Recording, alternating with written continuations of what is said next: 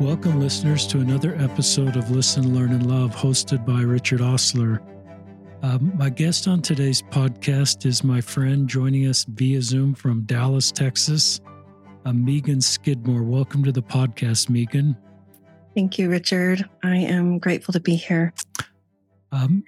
Meagan is a life coach. She's a parent of an LGBTQ kiddo. She has a life coaching work that she does. And so I just wanted our listeners to connect with Meagan. She's somebody that I've seen in the community really be helpful and thoughtful, and just thought her voice might be helpful for you if you're a parent, if you're a local leader, if you're LGBTQ. And so I'll read you a little bit about her from her website. This is at meaganskidmorecoaching.com. We'll link to that in the show notes, and so you can find that. But I'm just going to read a little bit. I work with parents and their teens of LGBTQ kiddos in a conservative faith background whose world feels like it's turned upside down. I love that. And I'm skipping to this next section. Born and raised in LDS, I did all the things. I was baptized at age 8. I'd actively involved in primary and youth classes. I went on a mission. I graduated from BYU twice. I was married in the Mount Timpanogos Temple. I have 2 amazing, beautiful children. I could go on. I had all the boxes, or I thought. I checked all the boxes, or so I thought, and found out 3 years ago I had another one. I learned God had sent a choice individual, one of the most precious spirits from our Heavenly Father. He sent us a kiddo who identifies as LGBTQ. I read that for the first time today, even though I've known you for a while, Meagan. It just tugged at my heartstrings. Yeah, mine too. And I think a lot of parents that are listening that are walking in the space for the first time as their kids coming out, or they suspect, or their local leader wanting to do the right thing, that resonates with them. Your child identifies as trans. This is recorded during Trans Awareness Week, listeners. It probably is being released a little after that week, but trans awareness is more than a week. It's a part of our responsibility as Latter-day Saints, I think. So I'm going to turn it over to Meagan, but in the show notes, just so you know what will be in the show notes, and I'll reference this at the end, will be meaganskidmorecoaching.com, MEAGAN, skidmorecoaching.com. She has a podcast there. I've been honored to be on her podcast called Beyond the Shadow of Doubt. You can get to that from her homepage. She shared her story in the past in a few spots. One is Lift and Love, terrific organization. Her story's written there. So we'll link to that. She's been on a couple podcasts sharing her stories. So we'll link to those.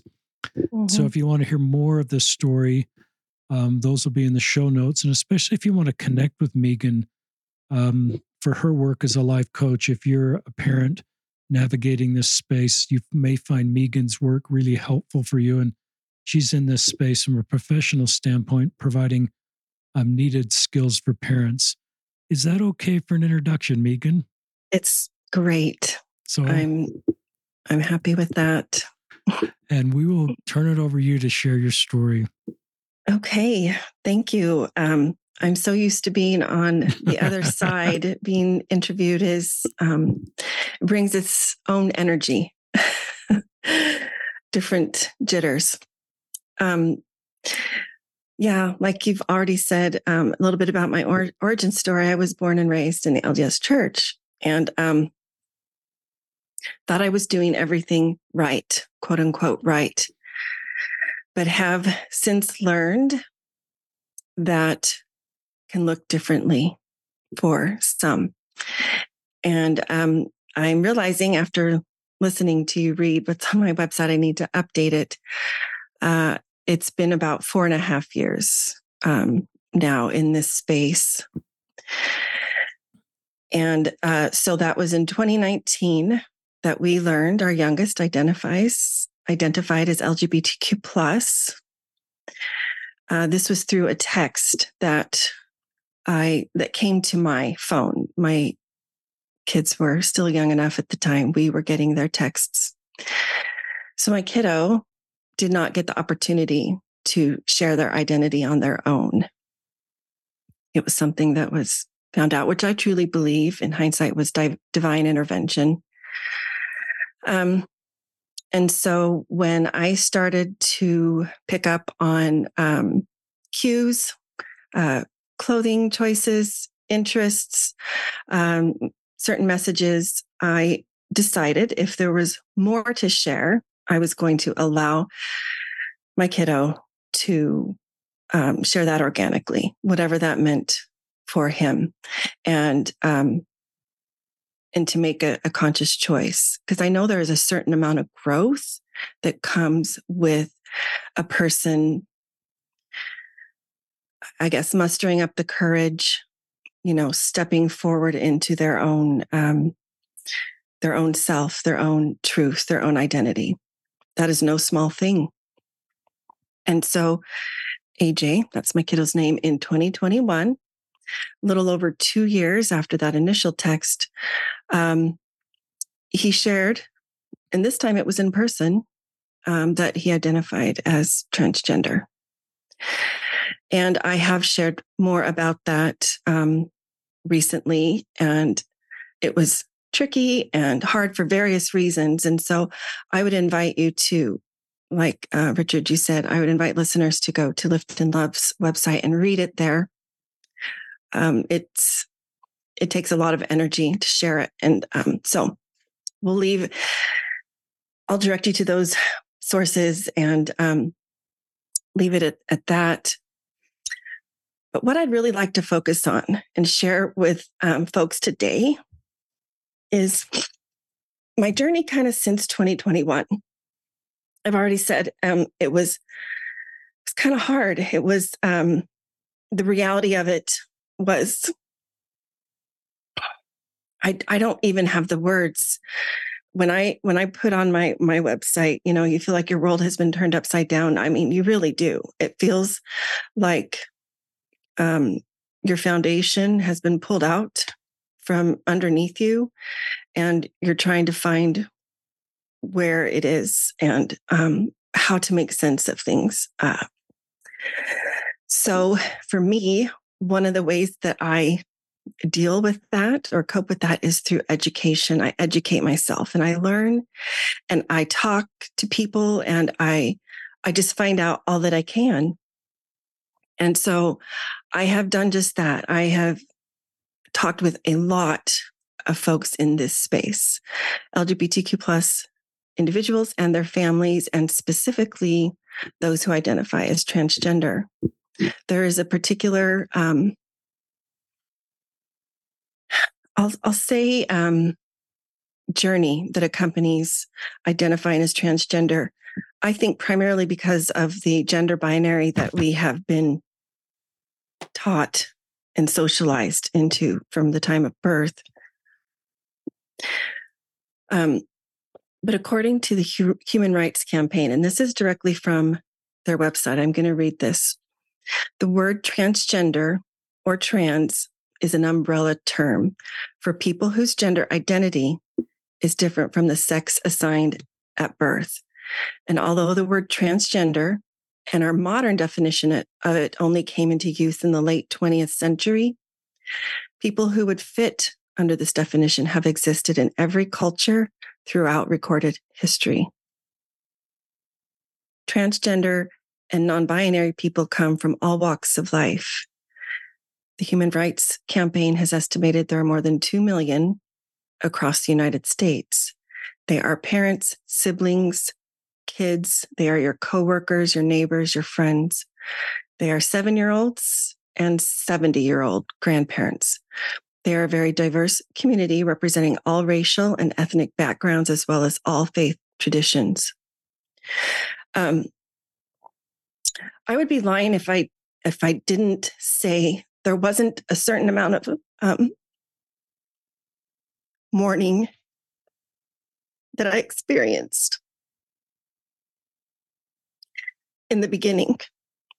The word mourn means to feel or show deep sorrow or regret for someone, or maybe for a death, or feel sadness or regret about the loss or disappearance of something. And so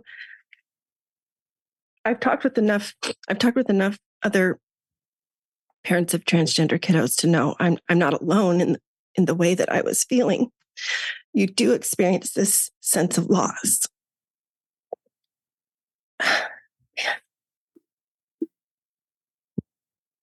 Over the kiddo you thought you knew. There are reasons that people mourn, like mentioned, illness, death, infirmity, debilitating disease, and unexpected life circumstances, like can also bring on mourning. Unmet expectations can feel like a death of sorts, and this can bring on grief. And the mourning can be different for everybody. It's not necessarily the life circumstances that bring it on, but it could be. A lot of it has to do with a significant discrepancy between what a person has understood or viewed their entire life, and then that rolling out or happening in a very different way, or not happening at all. And so for someone who is looking from the outside in, it's really important to consider how your view of a situation may affect what you say or how you act or how you reach out, or whether or not you reach out at all.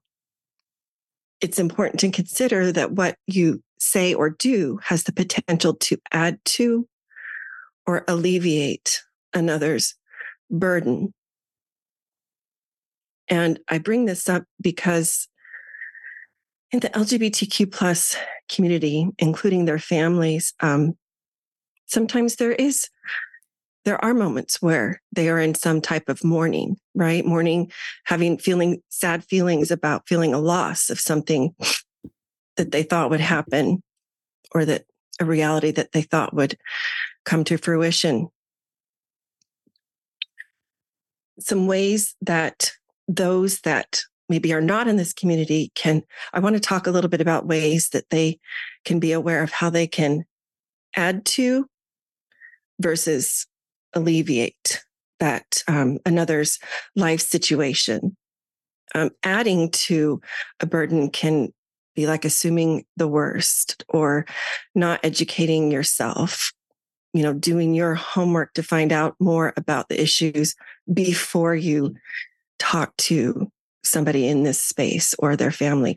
It can look like projecting your fears, or even treating the individual or their family like they are contagious, or something, like discouraging your family from being around them, for instance, around LGBTQ plus individuals, or especially transgender, because I understand that it's a misunderstood space.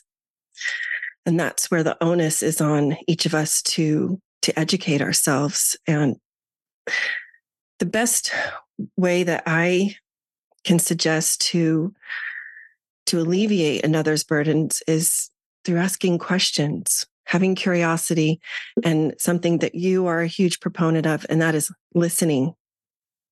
If you're aiming to lift another's burdens, those are some of the best ways to do so. Something that I have learned as an empath, I'm very aware of the energy of others around me. I can pick up on it. I can feel often what others are feeling.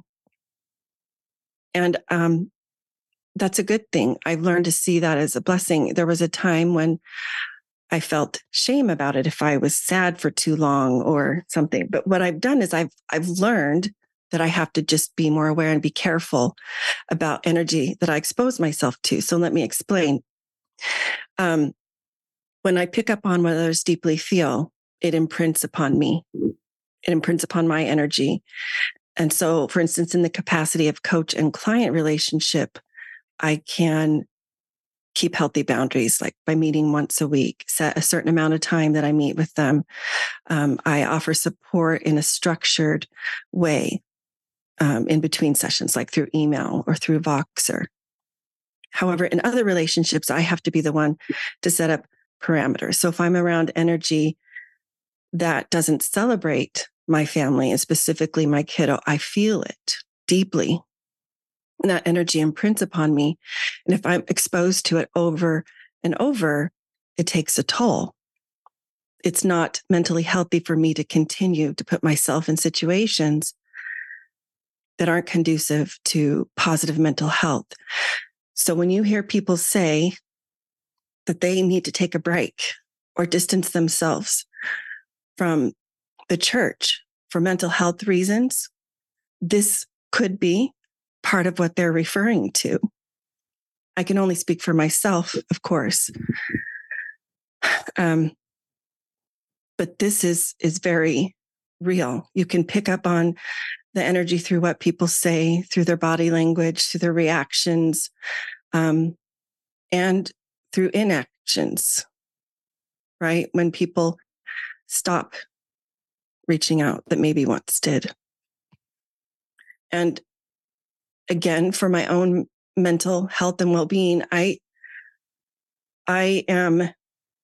not going to beg, for lack of a better word, for people to love, accept, embrace me, my family, my kiddo.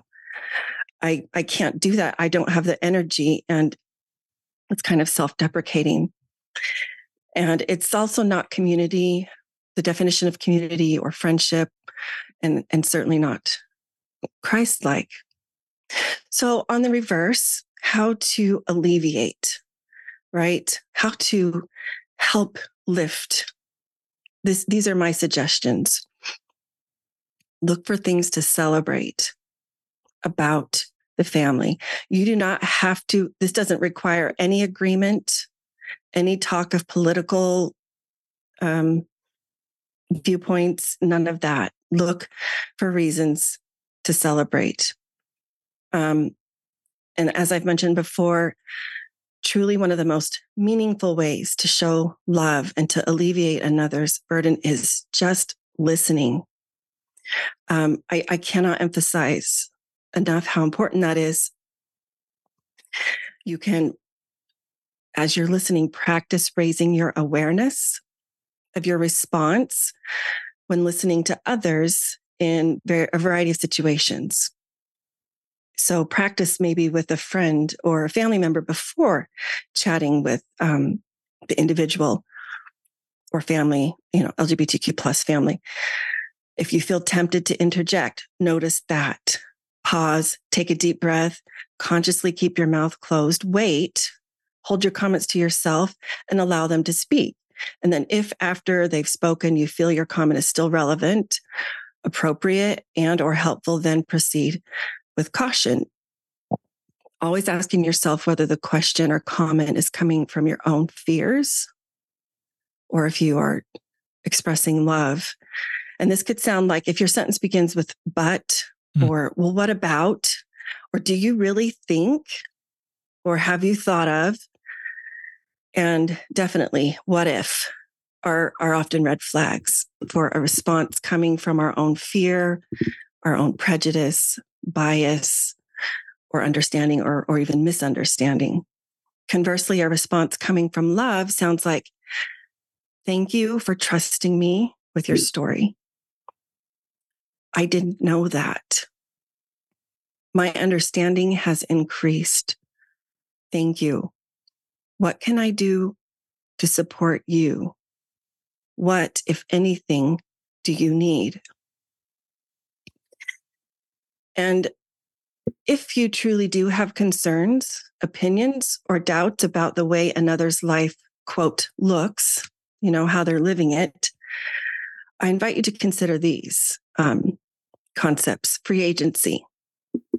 regardless of what you think about how they're living their life, they have their free agency. And so what you think about it really is irrelevant. Put the relationship first in all that you do and all that you say. Put the care, the concern, the importance of that person or family first. And also process your own discomfort on your own, whether that's with a therapist, a life coach, a support group, maybe a trusted confidant. Process it on your own time, because all too often, folks in the LGBTQ plus community and their families pay the price of the discomfort of others. And this is through judgmental comments, unwelcome or inappropriate questions, unfair assumptions, unsolicited advice, unwarranted criticism, being ostracized, or the politicizing of their lives and their, choosing sides. Many view them living authentically as making some sort of lifestyle choice. And I have talked with so many LGBTQ individuals and their families. I have yet to meet anyone who takes this lightly and is choosing to live this way. This is them leaning into a whole lot of discomfort in many instances for themselves. And that's actually an understatement. They are learning to live with, metabolize, push through, and come out on the other side with a lot of discomfort. They are learning to lean into their own God-given story. And isn't that really what personal revelation is? Peeling back the layers of one's divine story. Leaning into that intuition, to that inner voice inside that is guiding and directing us. It's called a different thing in many faith traditions: inner wisdom, inner authority, intuition. And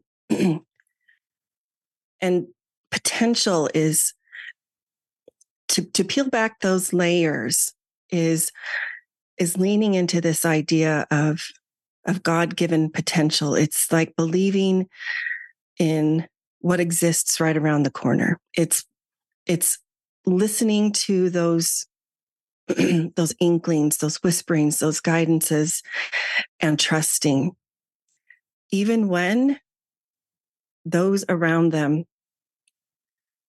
much of society, is telling them something different, something that actually makes many of them, for a while at least, hate themselves or try to end their earthside existence. Going back to this, leaning into that inner wisdom, that intuition, that personal revelation, it's seeking to know and understand something with our minds intellectually and our hearts, which is our feelings and emotions. The scriptures teach us this. And since we feel our feelings in our bodies, think about having jitters if you're feeling anxious, shaky hands if you're feeling nervousness. Maybe you feel a light and airiness when you feel joyful, a warm blanket feeling when you feel peace, or a heaviness in your heart if you feel disappointment or grief. This is all very much a mind, heart, body experience. And these folks in this community and their families are not taking this lightly. And if this struggle of leaning into identity that I'm describing doesn't necessarily resonate with you, it could be that you have privilege. And the reality of living a life following your heart, your story, your personal revelation or intuition and God-given talents of gifts, interests, strengths is a luxury that many people who are attracted to others in a heterosexual normative way may take for granted, or people of a certain color or not of a certain color of skin, or a certain gender or not a certain gender, or experience disability or otherwise. So that's another area I invite listeners to check in with and raise your awareness. Is some type of privilege keeping me from seeing or are actually learning to mourn with those who are in mourning or taking care of things that are causing me discomfort on my own time? If there's one message that I really want to drive home, this is kind of the crux. And I learned this personally as a mother, is that we cannot tell other people's stories for them. We cannot listen to them and then say, well, I disagree. That's not right. You're basically saying, I don't believe you, or you're lying. And that is so dehumanizing. And because this topic has become so politicized and people tend to take sides, that makes how we speak, what we do, all the more important. It's dangerous if we're taking sides. It's dangerous if it's politicized, because then I personally believe we're at great risk for losing sight of the humanity in all of this. We are in danger of losing sight of people's hearts. And we're also missing out on some very powerful, life-changing to the core type of changes and heartbreaking stories that have the capacity to work magic on all of humanity. And when I say heartbreaking, it doesn't have to be a negative. My heart has broken multiple times throughout this journey. And each time it gets bigger, deeper, increases in understanding.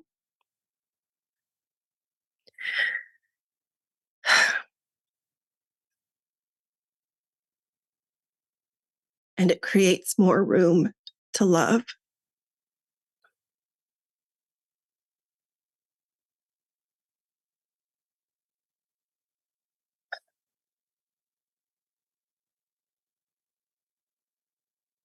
The one thing that has been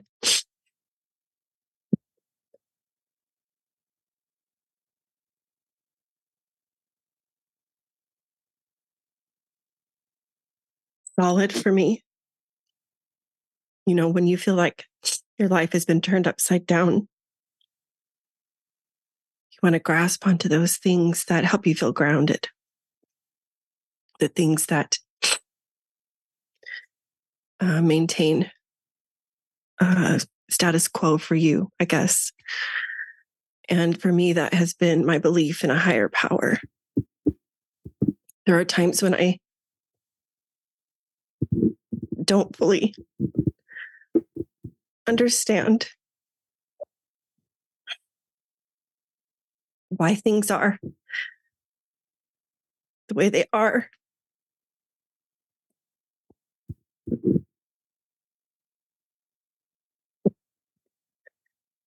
But my belief and trust in and leaning into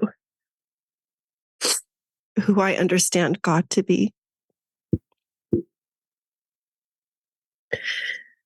has been an anchor through most of this. And I know that God is okay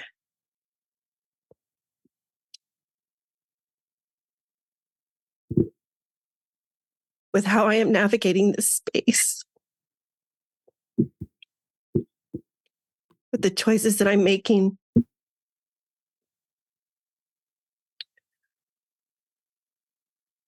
even if, let's just say, I'm 1,000% wrong, God is still okay with that because there is value in learning and growth and progress. That's what we're here for. I believe that's one of the reasons we needed to come and experience this earthly existence, this progress, certain things we couldn't do prior.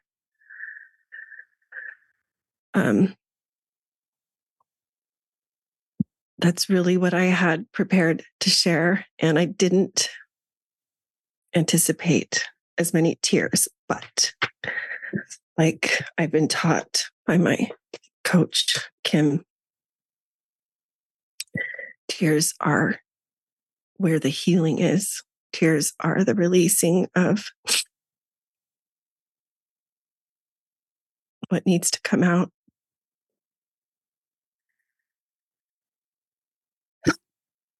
So I try to remind myself of that when I'm crying like a fool. Thank you, Meagan. Listeners, this is just a sacred space. And I came into this podcast from a business issue and was not connected to what I was going to hear from Meagan. And this, I'm just struck with you and your good heart. And this is a sacred space. This is very different than being on my computer half an hour ago working through a business issue. This is where humanity helps each other. And when I go from the contrast of the last hour to this hour, it's just striking to me. But on behalf of all of our listeners, thank you for opening your heart in this podcast and time again, and bringing your spiritual gifts, your parental insights, your coaching skills, your gospel insights to this space to help us better understand. Listeners, I wrote down a lot of notes. And this is maybe one of the better podcasts about mourning and just, what we can do from a pastoral perspective to be better. I love your desire to educate yourself, and education's our friend. And when you realized you had an LGBTQ kiddo, AJ, transgender son, I think you mentioned pronouns he in there. So Right. you decided I'm going to educate myself and I'm going to learn all I can. And I thought that was really thoughtful. That's then I can't even say this word out very well. You then talked about, this isn't something that people are contagious. You don't become LGBTQ by being around LGBTQ. And I remember I was in Phoenix a couple of weeks ago at the McDonald's home, Eric and Liz, and another home. We were talking with a parent that had a trans kid. The kid, their young men's or young women's were pulling away from this kid. And I think the assumption there is that even if you had a trans kid, that's a bad outcome. And so the assumption is there that I might contaminate my cis kid to be a trans kid. And the whole assumption of that is that it's a bad outcome to have a trans kid or an LGBTQ kid. And Right. I just, I agree. I just don't believe that. And I believe Heavenly Father created everybody equal. And even though being a gender minority or sexual minority makes your life hard and takes different types of parenting skills, and it can be really painful, you're honest about mourning, but it is not a bad outcome to have a trans kid. That is not like something we're trying to avoid as parents or as local leaders or as friends. That's just part of the beautiful, needed diversity, I believe. And so I've shifted on that a little bit that, so one is it's not contagious, and two, it's even if it isn't a bad outcome. Then you talked about probably the best anybody's done on the podcast about not only just we need to listen, but then you actually practically shared how to listen in really thoughtful ways and things we should or shouldn't do. That was awesome, Megan. And I wrote one chapter in my first book about listening. I even put a poem in that chapter. It's the only poem I've ever written. But I searched for church leader quotes about listening, and I could find about two. And I think it's just a spiritual attribute or gift that we don't talk about very much in our church. And I think it's something that we can do better as. I want to continue to improve, but we just do better sometimes at other things that we do in our faith community or broader than our faith community. And listening is the healing balm. And that was Yes. really, really thoughtful. Then you Thank kind of you. talked about being curious. And I've been thinking about our church, for those of you, the Latter-day Saints, was built on curiosity, but it feels like sometimes we've shifted to certainty. We are built on curiosity, but we're now and I just think we can continue to do both. We can be certain, like you are, about God's love, but we can be curious about things we don't understand and just not dismiss them as a sign of the last days or Satan confusing his children or some of the things that we may pass off, spaces we don't understand, but to be curious and do what Megan's done in your personal story. So I love that. I wrote that down, and I loved your thoughts about privilege. And I love that, all LGBTQ often pay the price that people in privilege don't pay. And I thought that was really helpful. Then this quote of yours that I wrote down was stars. We can't tell other people's stories for them.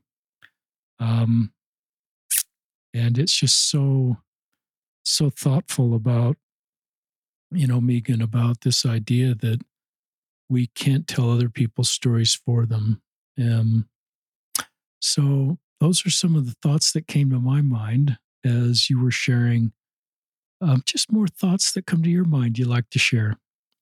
Yeah, I appreciate you talking about this idea of curiosity versus certainty. It's actually a much more mentally healthy way to navigate life. We tend to want to be certain about things. We think it creates a feeling of safety, but then when new information is introduced, that's where it becomes unsettling. That's where we're at risk for not being open-minded, not learning,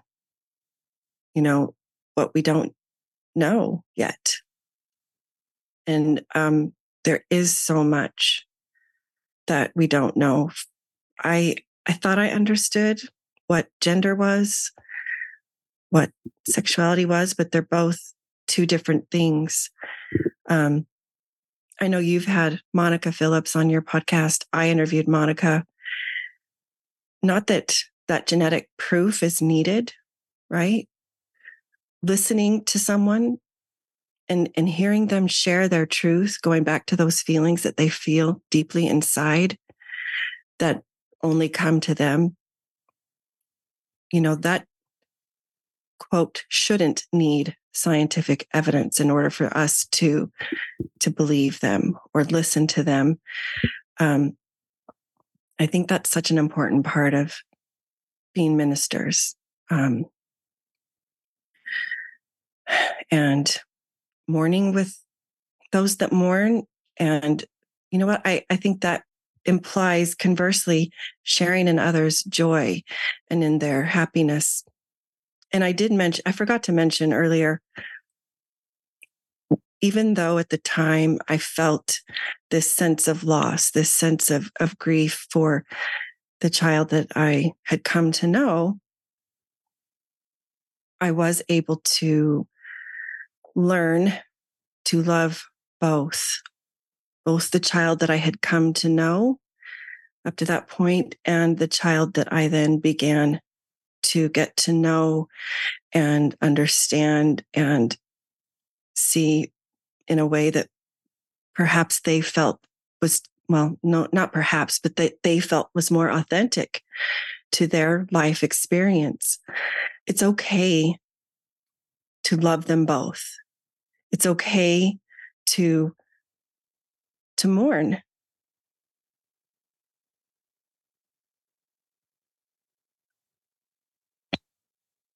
And it's okay to celebrate who they are becoming. Love that. This is kind of where I prayed that I'll ask questions that you want me to ask listeners.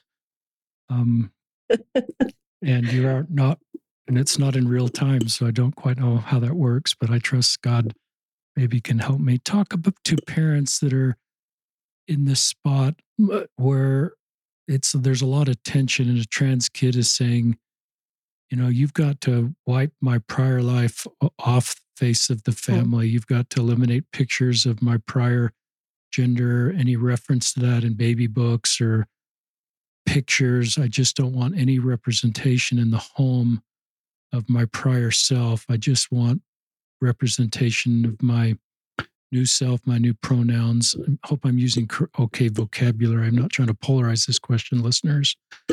And also parents that are saying, you're not welcome around the house with your new name, and if you socially transitioned or medically transitioned, you're not welcome here. We're going to use your prior name and your prior pronouns. And so I'm kind of using dramatic examples on both sides, but maybe you can share with us principles, because I know would not be new conversation to you to try to bring families together in this complicated space. Those are all really good questions and very valid questions. Some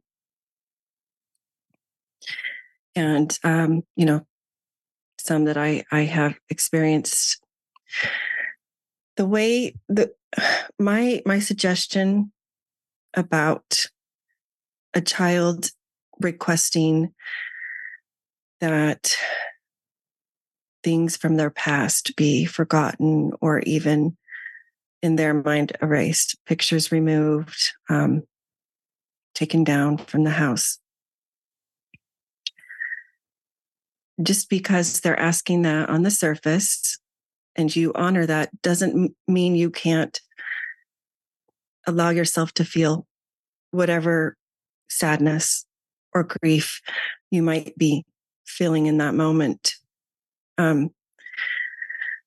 This is probably not the best example. But for me, my weight, my health has been a lifelong journey. And there are pictures from my past that I don't like to look at because I'm heavier. Not everybody will experience it that way, and that's okay. But I feel, great discomfort at times when I see myself in different places where maybe I wasn't being represented for who I really felt like I was.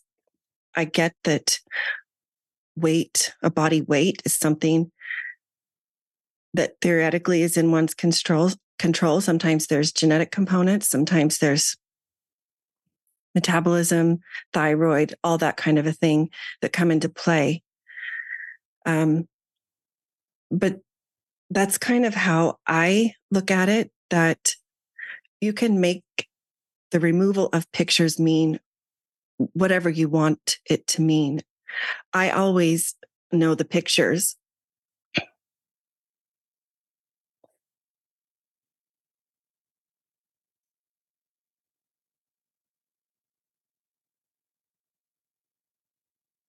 That I have in my heart, those will always be there. And I think it's really important to remember that today is not forever. Just because a person is requesting or has a certain desire at this moment doesn't mean that it's always going to be that way. People evolve, people grow, they change. And I think that's where allowing potential, allowing what might be, allowing what we don't quite know is, yet, just allowing for that space rather than capping it off with, well, that's it. It's either up on the wall or it's not, right? Just allow space, allow for room for what might be. And regarding the honoring of a new name or not honoring it, in a similar way, I've thought about this a lot. We think nothing of individuals who go by a nickname their whole life. I don't know many people who go by Baba, that it's their name on their birth certificate. Maybe it is, and that's okay too. Or Pappy or Peepaw for a grandparent figure, or Noni or Nana, or Lolly for a grandparent figure. Even to the point of, people who take on initials versus their maybe first and middle name. Somebody whose name is Theodore, but goes by Ted or Teddy, or sometimes something completely different. And that doesn't change who they are on the inside. It doesn't change their heart, their soul, their core being. It's the name is a way that we call ourselves, we identify ourselves. And in some ways, I think for folks, particularly who identify as transgender, it's a way for them to own and claim this experience, because there is such a binary way of thinking. You're either this or you're that. Sometimes this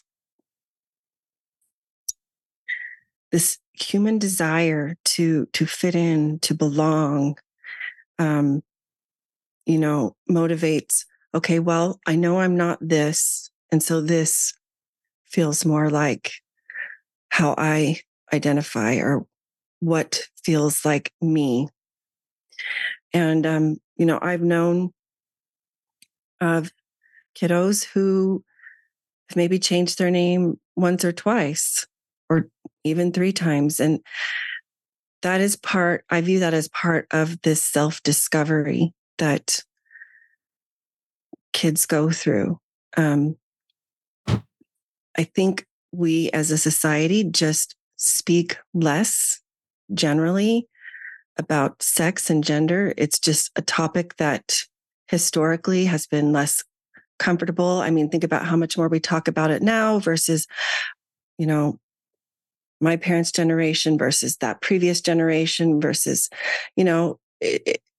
we evolve as we gain more understanding, as we learn more, as we increase in knowledge, as we educate ourselves and evolve as humans. That dialogue changes. And so I think sometimes some of the discomfort around this topic particularly is founded in just the whole topic of sex and gender being a difficult one for many, particularly of previous generations, older generations. This new generation Z, and even millennials, they have a lot less, inhibitions in talking about these things. And then you also talked about, what about the families who say you can't be around if you are dressed like this, or if you have gone through some body changes, or whatnot. This may come across as very, I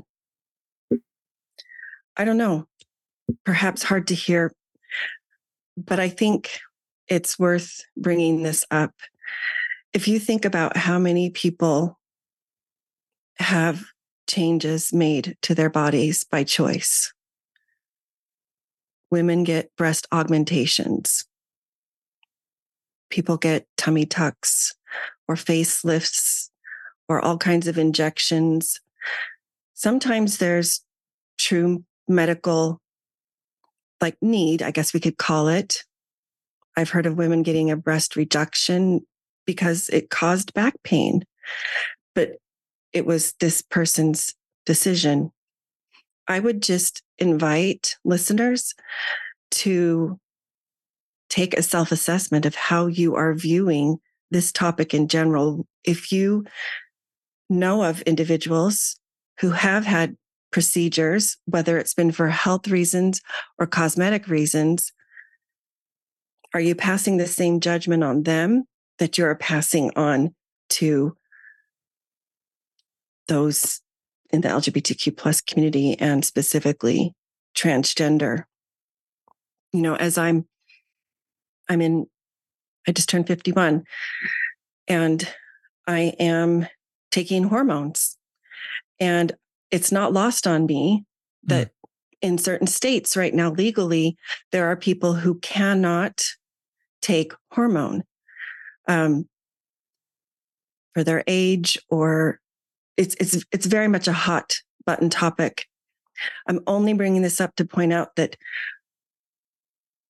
really and truly, we are the ones to decide, or should be ideally the ones to decide what is best for us and for our families, along with educated practitioners and professionals. This is another problem when this topic becomes so politicized.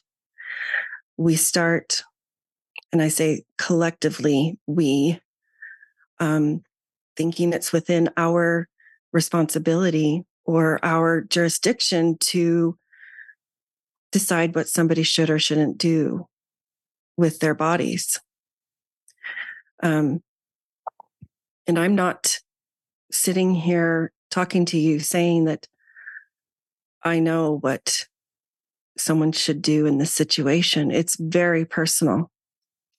I mean, we would never ever think of approaching somebody in our civic community, our faith community, our neighborhood, and saying, "You look different.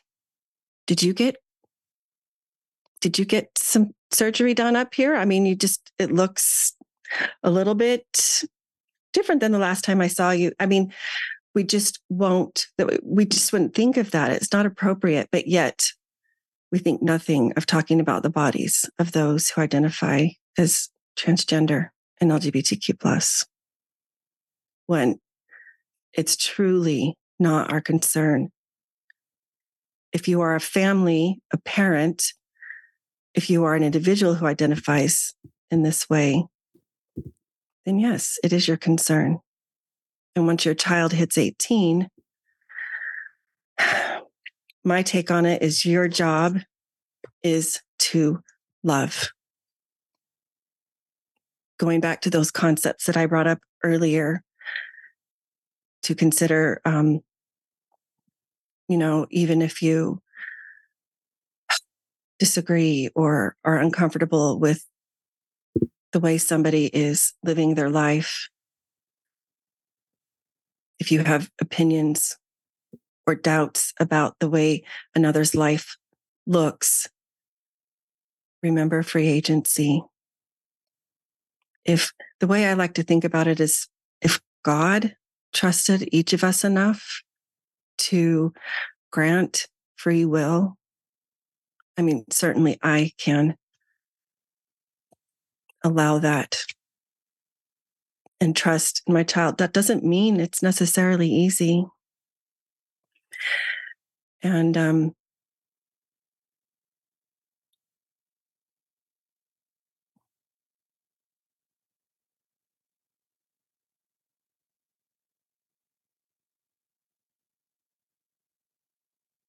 And it definitely doesn't mean that any one of us has all the right answers. I mean, there's as many potential life pathways as there are humans that have existed, that currently exist, that will come to this earth. But I believe if you put the relationship first, if you put your trust in God, in a supreme or divine being, the universe, whatever you call it, it's going to be okay. I think it's common for parents to worry about what doing some type of medical interventions will do, or how it will affect a kid's reproductive capacities. And it's a valid concern. And a thought that I have had before is, there's a lot of folks out there who, for whatever reason, are unable to conceive naturally, and they have created a family in other ways. There's so many ways to get from point A to point B. There are people who have had surgeries done that maybe they regret later, or other body alterations. But it's not the end of the world for them, right? I think when we go to this all or nothing thinking, it gets really tricky.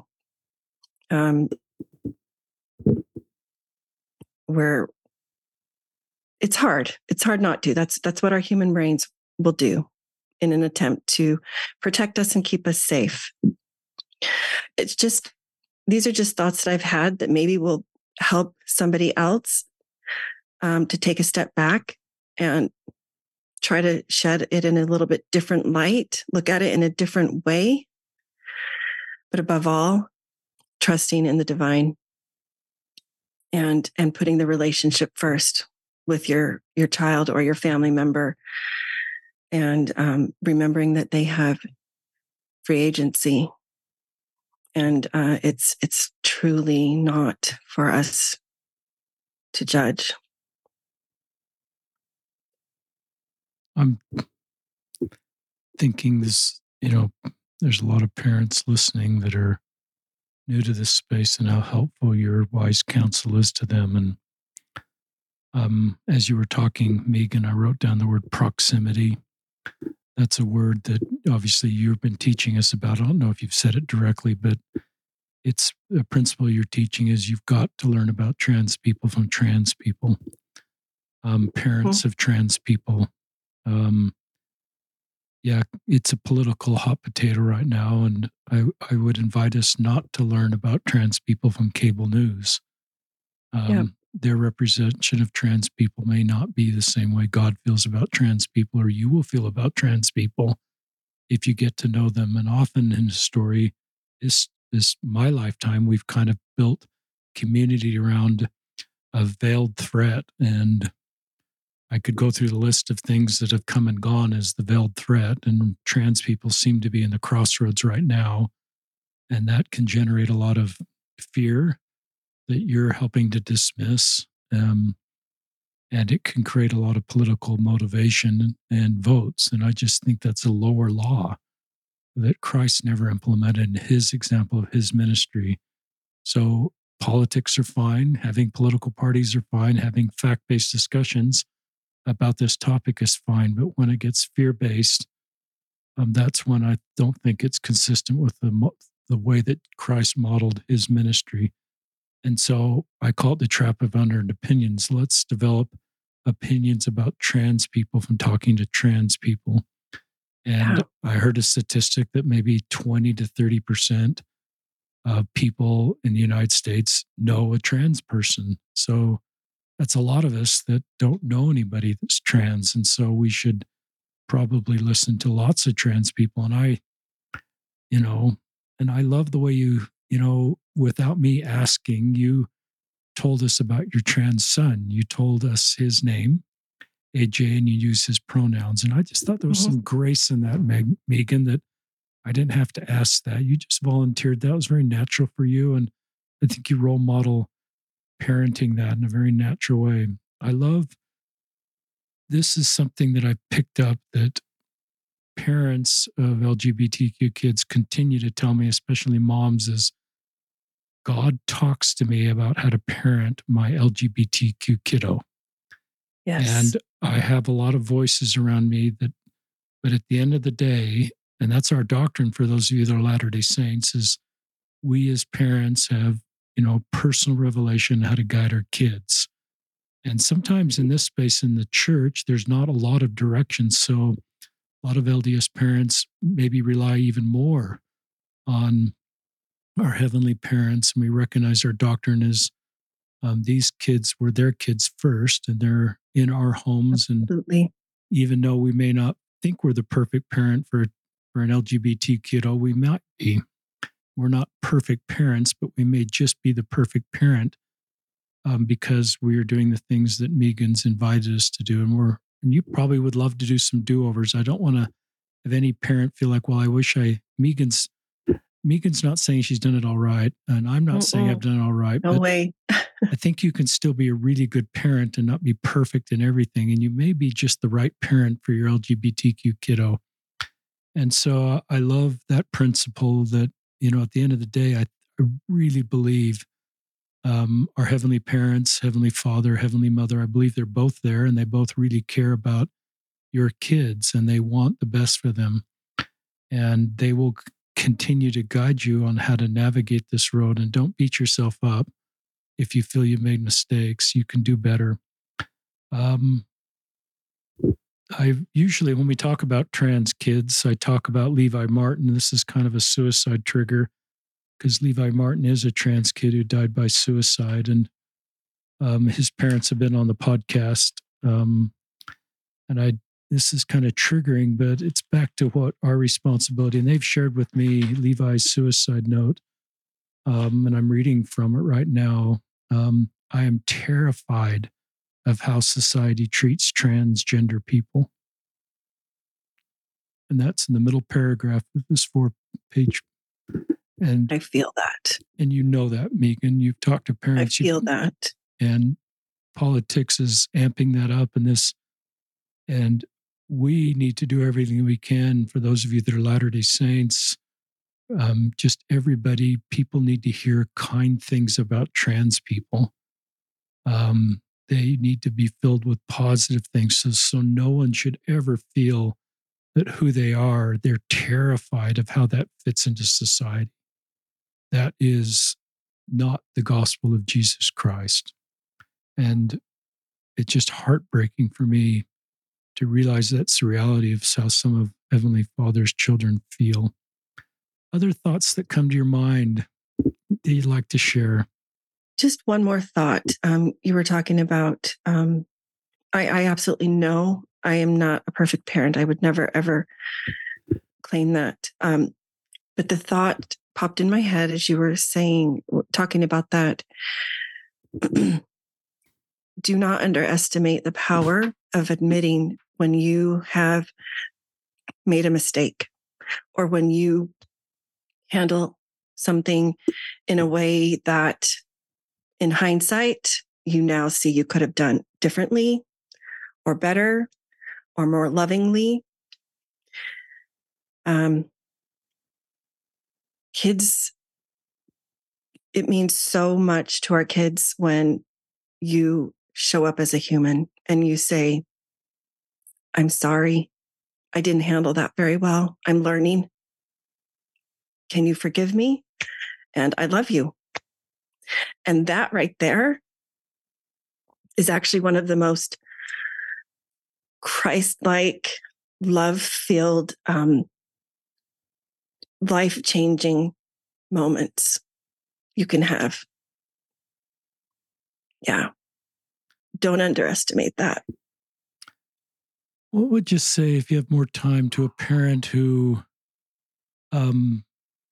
believes they've got a, I'm going to say junior high trans kid, or somebody that's saying, I'm kind of, wonder if I'm trans and I maybe like to take on a different name, or you could call me they or non-binary. And the parent really believes in the back of mind, this is just a phase. They've connected with a group at school.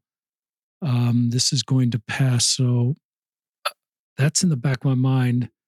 And listeners, I would offer up, it's possible it's a phase. There may be some short term where the bottom of the iceberg really isn't gender dysphoria, it's something else, maybe a short term need to belong.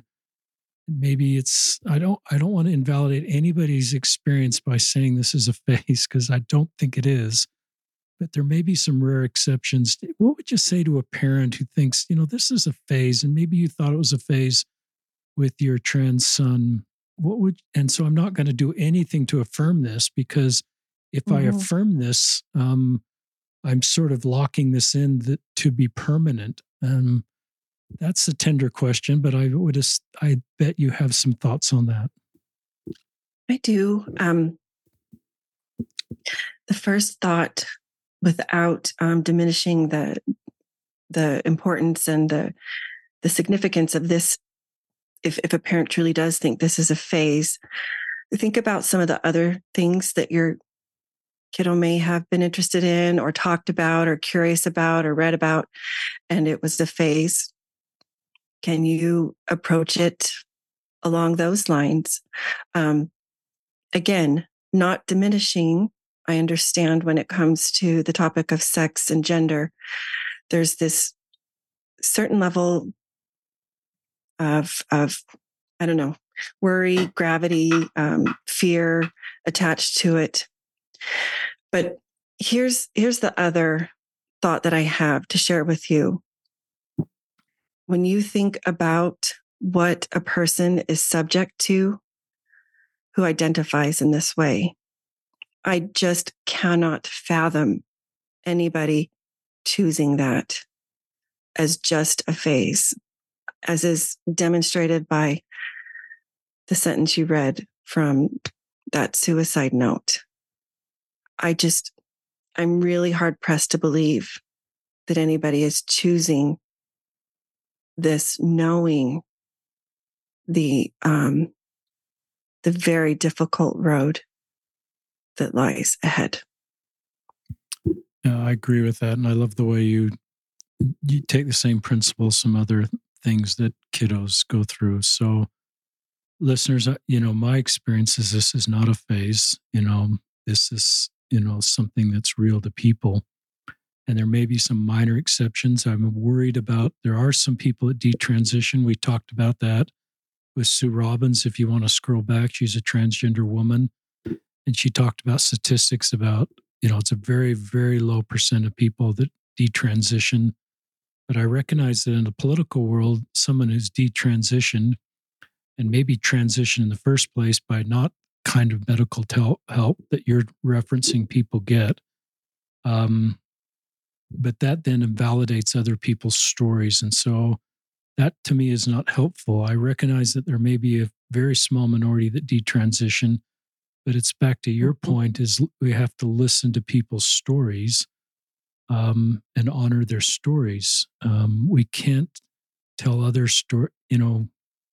This line you said, we can't tell others stories for them. So we can't take a detrans person and say, this is your story. That is really painful. So I don't know if you've got any comments on that. The other thing I really liked is you said, and I wrote this down, and you talked about Monica Phillips' story, and they did get some DNA testing and sort of had, I'm using the right scientific terms, some biological understanding of why their transgender son feels transgender. But her point and your point is that doesn't invalidate the stories of people that are transgender and don't have sort of this biological understanding at this point. And so those stories are second-class transgender stories. You didn't say that. I'm putting vocabulary out there that, and you just said listening is proof. So they don't have to prove their experience to us by pointing to something. We just believe them because it's part of the grace of being a human. and honor their story, even if it's different than how we feel or what our worldview. So I don't know if there's anything in there you want to come back to. We're kind of coming to the I end, do but want to comment on those are tender topics. You mentioned how sometimes there will be those who maybe detransition or change their mind. And I do know that happens. But one thing that's less talked about, going back to other procedures that individuals will opt to have done to their own bodies, there are less known or less talked about complications that will happen in future years.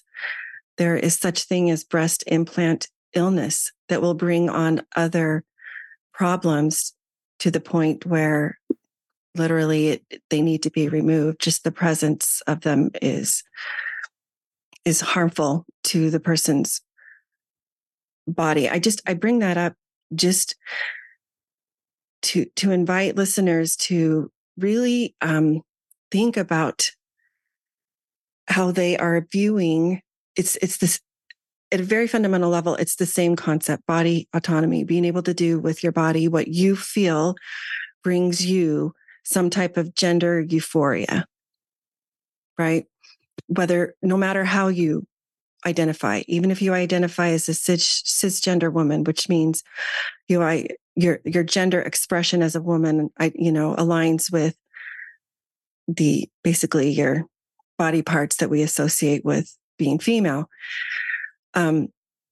There's other complications that can arise from optional surgeries that people will choose to have. I mean, face fillers can go wrong, Juvederm or Botox, or we've all heard of horror stories where permanent damage occurs.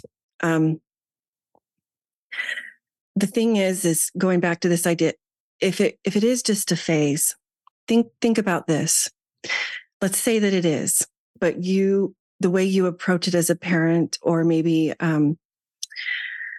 a trusted family member or whatever, you shut them down, you push them away, you criticize them. Guess what is going to happen? You're going to shut down any future communication or relationship or growth or trust. So however you approach this situation now is going to lay groundwork of sorts for your relationship with this individual moving forward. So can you be there and be loving? And again, this goes back to getting your own support so that you can process whatever you're going through and not put that burden on your child.